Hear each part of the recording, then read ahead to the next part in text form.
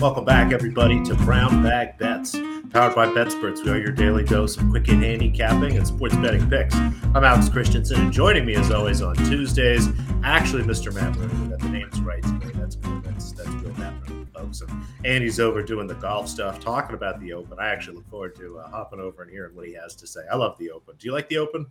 It's probably after the Masters. It's my second favorite major. Nothing. I love the U.S. Open. It's fun to watch. There's a lot of chaos, obviously, and it's our country's major and all that. But the British Open, one that especially with it being at St. Andrews, but just I don't know the type of golf, the creativity that you get with links golf, and how crazy it can get with some of the weather.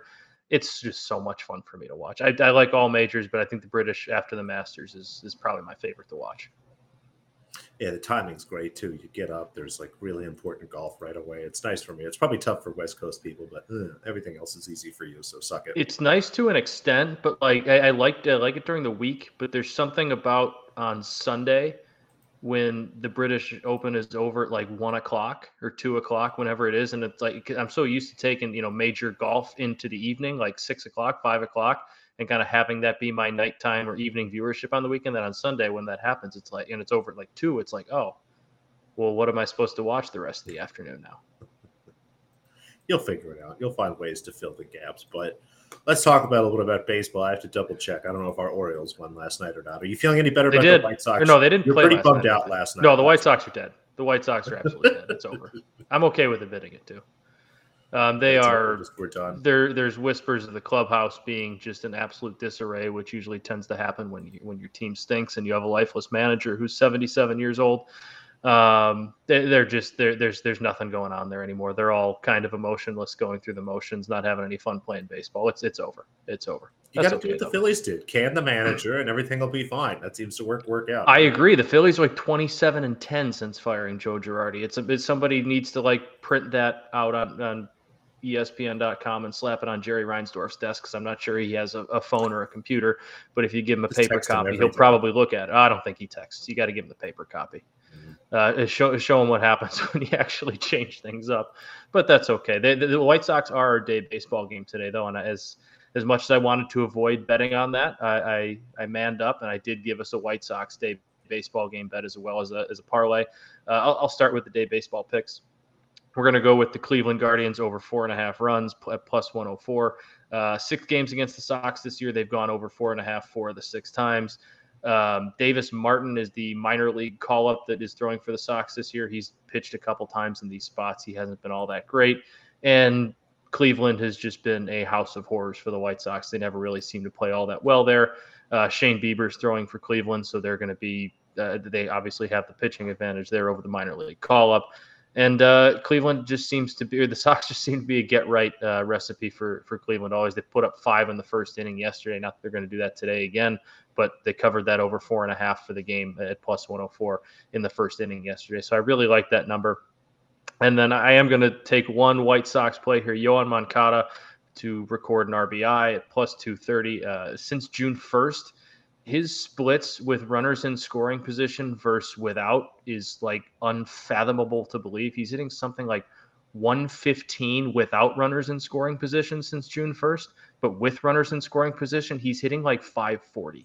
I don't really know what's going on there. If all of a sudden the focus sharpens for him when people are on, or that's what's been happening the last month or so. But he's been absolutely on fire. At a 3-run homer last night, and if he's hitting it over a 500 clip, if he gets that chance today at plus 230, really like those odds for him to drive in a run, because that's just what he's been doing the last month or so, even though overall he hasn't been that great. He's been good in those clutch situations.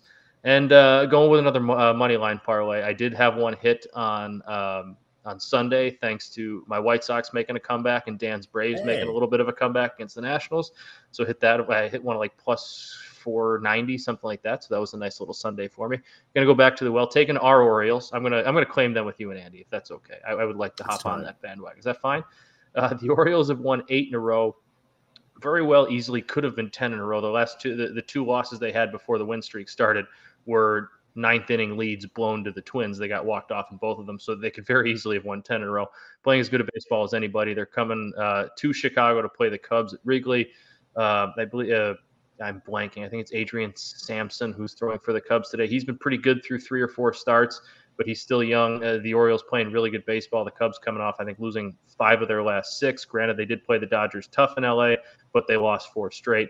The Orioles are playing such good baseball. They're actually plus money on the money line. I think it's actually down to like plus 101. It was around plus 110 this morning. Then we're going with the Astros on the road in Los Angeles playing the Angels. Luis Garcia is throwing for Houston. If you look at his splits, home and road, it's kind of weird. At home, he's got an ERA in like the mid-5s. On the road, he's got an ERA around 2.7. He's allowed 15 less earned runs on the road, and he's been really good. The Angels have just been in complete disarray for the most of the year after the somewhat decent start. So happy to take the Astros there in this parlay. And then the Giants money line over the Diamondbacks. Dallas Keuchel is throwing for Arizona. He's almost an automatic fade at this point. He's just kind of an innings eater for them at this point. Logan Webb throwing for the Giants at home after Carlos Rodon. He's their ace. He's been really good all year. He's really good last year, so I really like the pitching matchup there. And 3-legger at plus 439. I think I like those odds. I like it. Let's do it. I'll put all those together. I love the day baseball. I have something to sort of watch while we transition through the day. There's still some tennis going on. Things are wrapping up.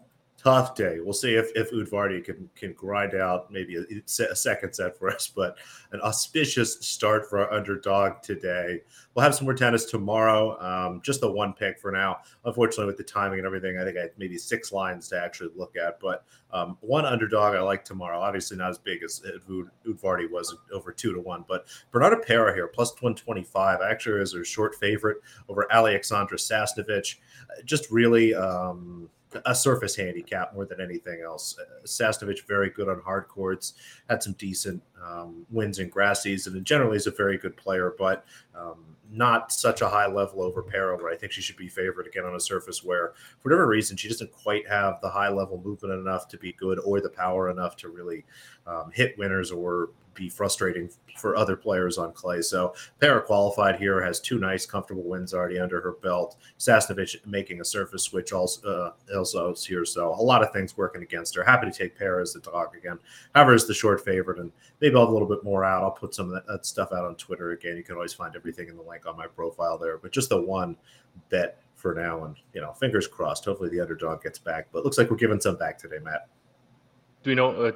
What time is this, or did you say this has already started? I'm sorry. This will be early tomorrow morning. Gotcha. I don't know exactly when. Could be as early as 5 a.m.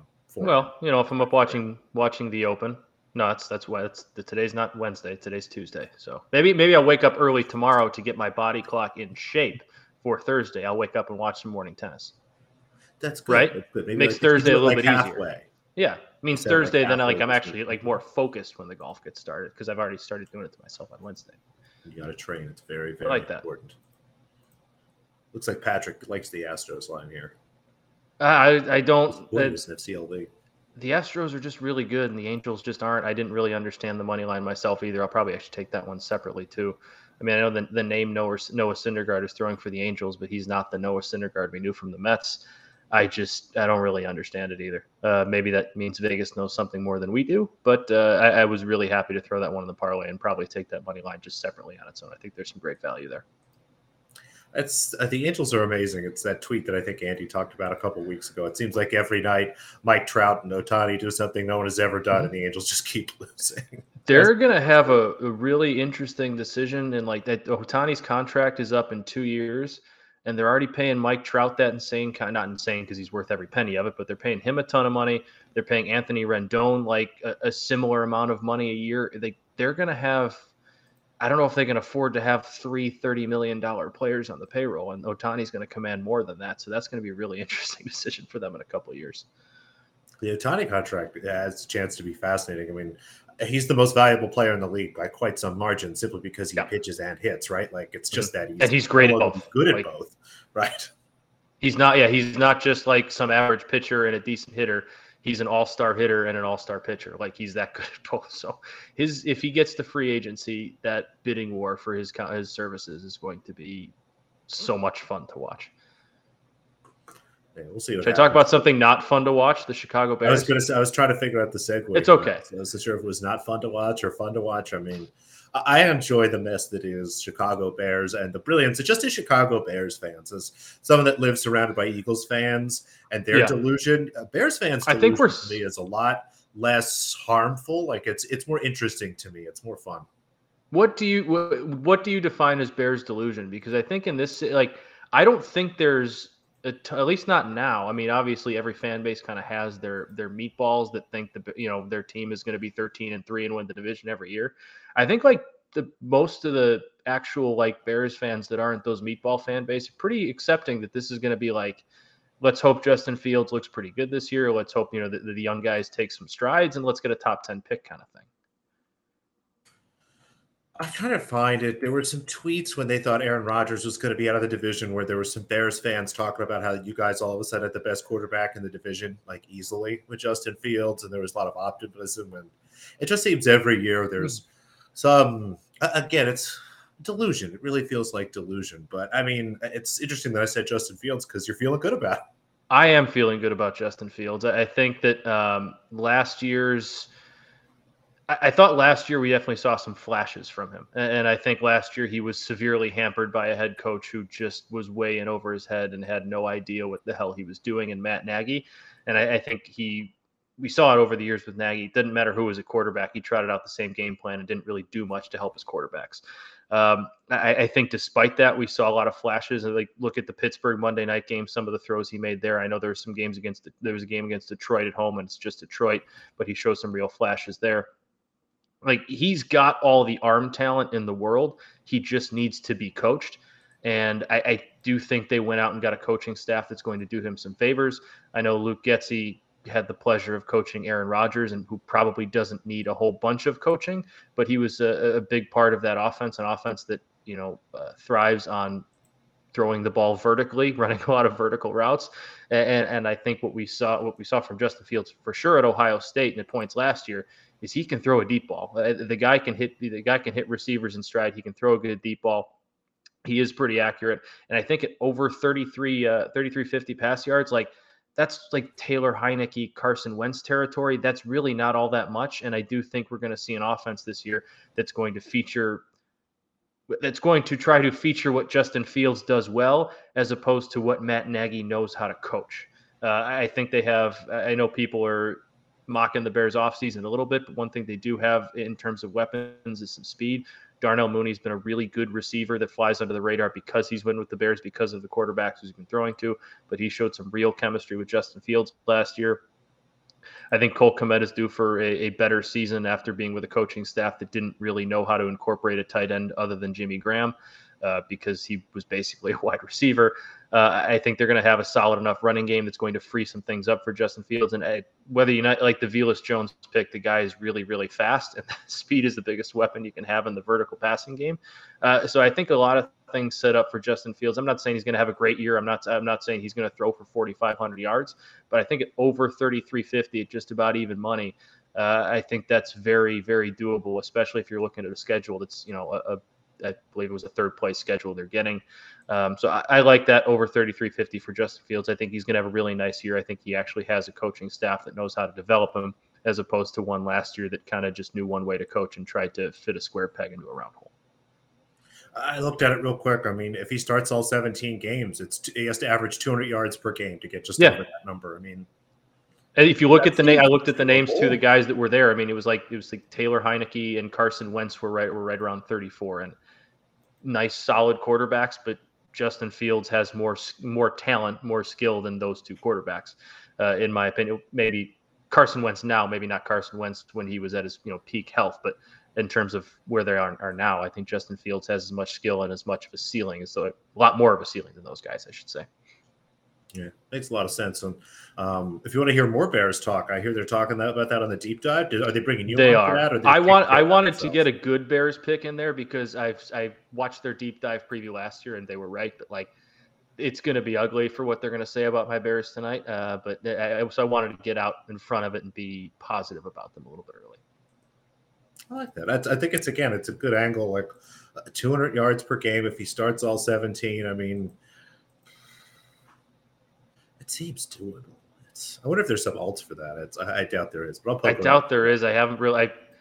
I was really only just able to find the numbers. Maybe as we get closer to the season, you might start to see some, but I think those might be more for like the Rodgers, the Bradys, the Mahomes. It might not go down as far as Justin Fields, but we'll see.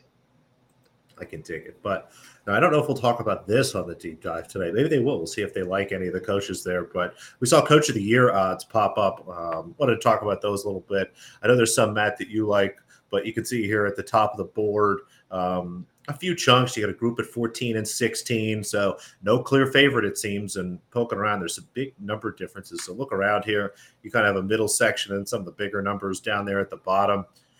I always think about this as more of like a derivative bet, if you will. So if you like a team to go over their win total, you like a team to win their division that is a favorite to win their division, this is a great way to maybe get a little bit of value because that coach is immediately going to be a candidate for something like Coach of the Year. So at a very quick glance, and again, I don't know a ton. I mean, looking at guys like Vrabel, Matt Rule, I mean, even Belichick, somebody at him like 25-1. If he can win the division with that team somehow, he's going to be certainly top 1, top 2 in there. But who stuck out to you? There were 3 names, similar to the Belichick, bigger name coach, more higher profile coach with kind of a lesser team, I think, this year. I look at Mike Tomlin at 30-1. I think that's a very winnable division. We don't know what the Browns situation is going to be at quarterback.